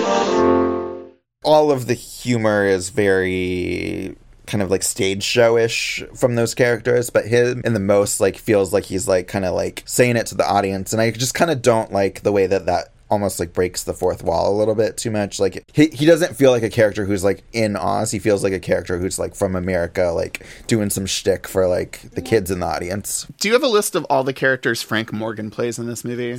I don't, but there's a lot. Is that the wizard? And the guy at the gates. Yep. He's mostly in the Emerald City. Like everyone who speaks in the Emerald City is pretty much him. Yeah. Right, the guy at the gate, and then the guy at the door for the wizard, and then he's the wizard. I felt like that was on purpose. It's the It's not because they didn't have budget to pay another actor. It's the guy saying you can't see the wizard because he is the wizard and he doesn't want anybody to find him out.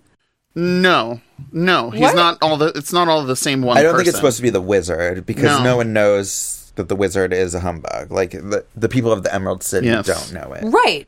But he's playing the guard for the wizard's door because he's like, no, you can't come see the wizard. But he's not Oz playing the guard. He's a separate character. I saw it as a separate character because he was so many different characters, and he's like really in the real world. He's a mind reader. Yeah. Fortune teller. Oh. And so I just sort of thought of like all these characters are popping back up. And, like, he's a repeat character, I guess? Oh, I totally bought it as the guy putting on a fake wig being like, you can't see the wizard. I mean, that makes sense to me, too. I just didn't think about it like that. Munchkins. Do they hold up? How do we view... represent the I want to know what the Lullaby League and the Lollipop Guild do when Dorothy does not visit. Like, what is their function? No, what I got from it was that the social order of the Munchkins is based on tribes and gangland turf wars. And they're probably incredibly bloody because it's such a beautiful place that builds up a lot of tension. West Side Munchkin story. Well, and also I was like, it seems like all of the groups of Munchkins to whom we're actually introduced in this movie are not the Munchkins that are out tending the crops and like tilling the land and doing all the manual labor. And I'm like, what is the underclass of the Munchkins that they're not showing us at all in this movie? And will they rise up? I think it's magic. Could be. It could well be. Also, has the Lollipop Guild people ever freaked you out? I feel like I was always freaked out by them. They look weird. We represent the Lullaby League, the Lullaby League, the Lullaby League, and in the name of the Lullaby League, we wish to welcome you to Munchkin Land.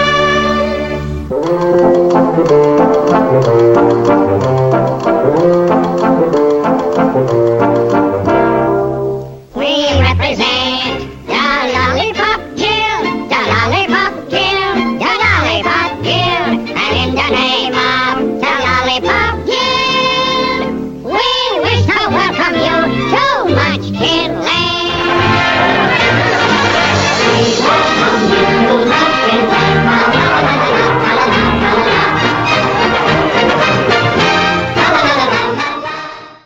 as a member of the Lollipop Guild, I resemble that remark. Do you represent the Lollipop Guild? Is that what you're saying? And in the name of the Lollipop Guild. Seriously, though, no one else thought they were gross looking. The little boys with weird makeup on. I mean, they're straight. Yeah. It freaked me out. There is something a bit uncanny about their costumes and something a bit garish about the makeup. And I think that's on purpose. I think it's not necessarily something at the time that would have been seen as creepy, much like older clowns were not necessarily seen as creepy at the time, but look super lugubrious and weird now. The Munchkin sequence in particular, I think, made a splash when this came out, and afterward, it was nothing like that had ever been seen. Just the scale of that production and the costumes. Obviously the whole movie is iconic now, but I think that I think it was wondrous at the time. I don't think it was creepy. I was creeped out by it. Right now, in our time, it's creepy. Little bald-headed munchkins, creepy costumes holding giant lollipops. Here's another creepy lyric. Can you even dye my eyes to match my gown? What? Jolly good town. Can you dye my eyes? You don't ask that? I You would don't, like you don't that. say that to your hairdresser every time? Can you dye my eyes to match my gown? Yeah, you want to change the color a little bit. I mean, her hair looks great when they blow it out and it's all curly. Seriously, you just go down to Koreatown and $25 and they'll color your eyes. That's my favorite song in this movie, actually. Oh, really? Yeah, for some reason, I just really enjoy the Merry Old Land of Oz. It's so jolly. Everyone's laughing. I still like Summer Over the Rainbow the best. That song is just the best. I sing it to my daughter sometimes when she lets me. It was almost cut from the movie because they thought the Kansas sequence was too slow. It is imagine? a little bit slow. No, I cannot imagine. It is necessary. It won an Oscar that year, so obviously it was popular then, as well as now become one of the most iconic songs ever. But just it's just funny to hear of that some studio executive was yeah, let's cut that. Studio executives are always wrong. That's true. Oh, the only other note I had was my favorite Toto moment when they are sneaking into the witch's castle and the Scarecrow, Tin Man, and the Lion beat up some of these guards. Toto either helps beat them up or just steals a costume item because they all steal the costumes of the guards to get in. And Toto steals a red sash. Oh, really? so that he can sneak in. I never noticed that before, and all the times I've seen this movie, but I was Toto's totally gonna sneak in too. Good for him. He's they're Gary, you look different. I didn't realize you were a dog. But you have the sash, so must be you. Come on in. Must be you. Yeah. It's the same person. Same Gary I always knew and loved. One thing that did stand out this time was actually not in an Oz section, but during the tornado in the beginning, when they're running away from it, I thought the production design was amazing. It looks great. There's this tornado in the background, and I was I don't actually know how they did that. Did they project it? I was just kind of in awe from a 2021 perspective, being how did they do that effect? Yeah, technically it looks really great, and their sound design for it is actually really great too. It is. I believe that they're being tossed by the wind and scared. Another part of it that really stood out to me is how the moments after Dorothy gets knocked out by the broken window, there's this sequence of almost a proto-psychedelic kind of dream sequence where she's starting to see all the people in her real life fly past and kind of transmogrify into their counterpart characters in Oz. Some guys in a rowboat. Yeah, the guys in a rowboat. The evil bitch of a woman who's trying to euthanize her dog is flying by on a bicycle. That evil bitch has a name, and it is Miss Gulch. Miss Gulch, that's right. I'm sorry. Pardon me for erasing her name. But yeah, that sequence was really good. And again, it's it's clearly rear projection and, other practical filmmaking effects of the time, but I thought it was really effective. I'm just impressed by the amount of work that went into this movie. It's just a beautiful piece of art. Even if story-wise we're complaining about this or that, overall it's a gorgeous piece of art. It's so impressive for 1939, the costumes and the flying monkeys, how they did that. I mean, I don't know, the Surrender Dorothy sequence, all that. The flying monkeys fucked me up as a child. Yeah, well, me too. And they're so scary, but also they're wearing carefully coiffed rockabilly haircuts and little bellhop hats. Yeah, that makes it only makes them scarier, really. It only makes them scarier. Yeah, it's so funny, and they're the clearly non-natural, non-human aspects of them are very jarring and scary. Yeah. I mean, are they also little people? Yeah, they're people. Okay, I guess I didn't understand that as a kid because they're just it's just so strange. Oh yeah, and they move in a super animalistic way. It's super well done. One thing I don't think I ever noticed before was that when they're going to the witch's castle, the lion has a pump of witch remover. What? Yeah, he has like a pump, like something that you would like exterminate pests with. Like a fumigating device? Yes. Okay. And like this was the first time I'd watched this on like a bigger TV. I watched it on like a regular Blu-ray, but it was on a 4K TV, so it was pretty big and pretty like crisp. And so this was the first time. And the Scarecrow has a gun, which I had remembered reading about before, but it was just like it's very jarring to see. Totally Where forgot did they that. get those props? From maybe the Wizard. This is like right after they leave the Emerald City and then go to like hunt down the witch. So They strap up in Oz? I didn't know that. They just stopped at the general store. I wish they showed that scene. Somewhere on the cutting room floor. We're gonna need guns. Lots of guns. This was a real, truly live place. And I remember that some of it wasn't very nice, but most of it was beautiful. But just the same, all I kept saying to everybody was, I want to go home. And they sent me home. Doesn't anybody believe me? Of course we believe you, though. Oh, but anyway, Toto, we're home. Home. And this is my room. And you're all here. And I'm not going to leave here ever, ever again. Because I love you all. And, oh, Annie M., there's no place like home.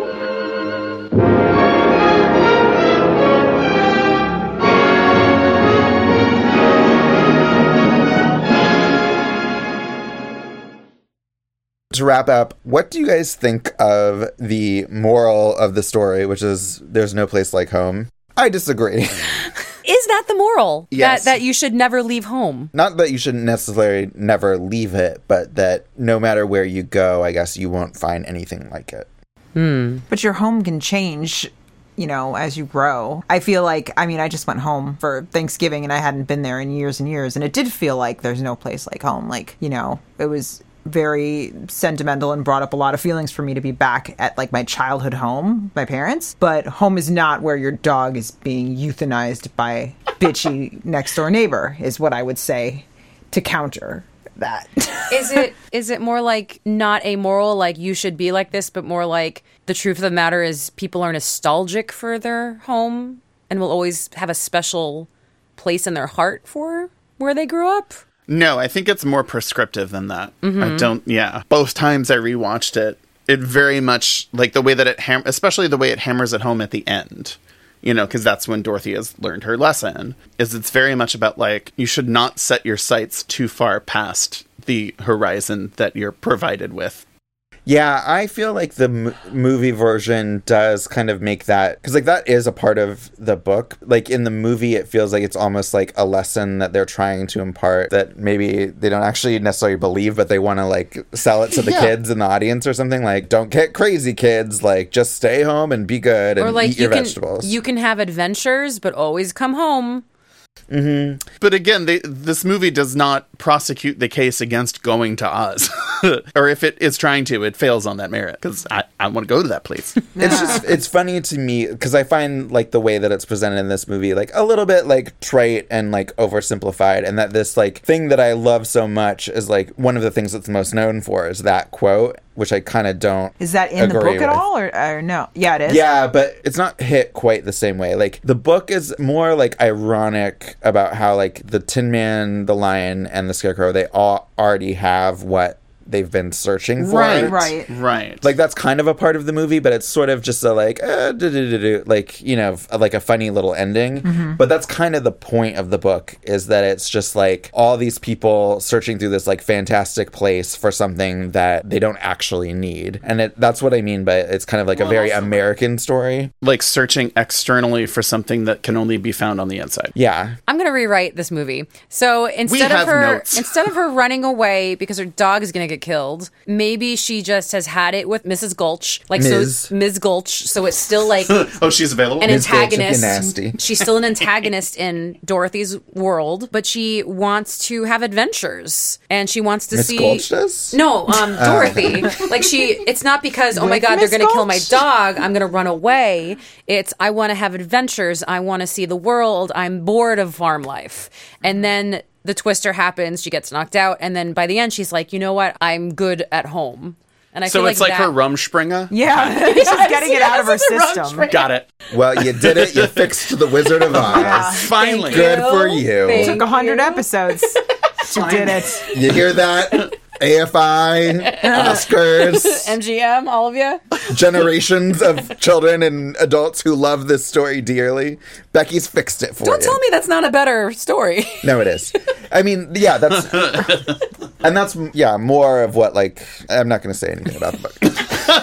I love that you preface everything you say about the book with, I'm not going to talk about the book anymore. So that'll conclude our discussion of The Wizard of Oz, but we will continue on to talk about Return to Oz, a very different film, shortly.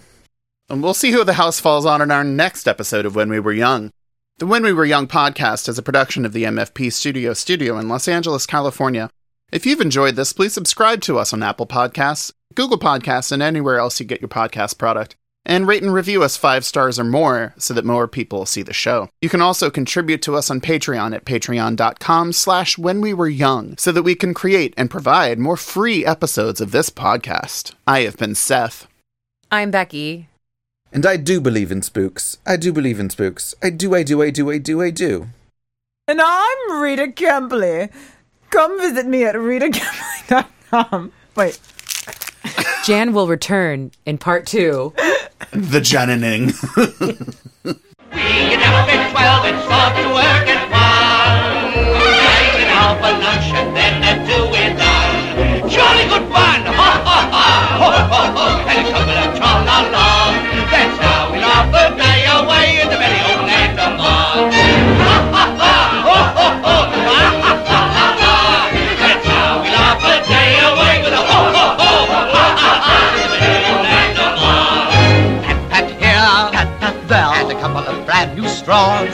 That's how we keep you young and fair in the merry old land of Oz. Rub, rub here, rub there, with your tin or bras. That's how we keep you in repair in the merry old land of Oz. We can make a dimple smile out of a frown.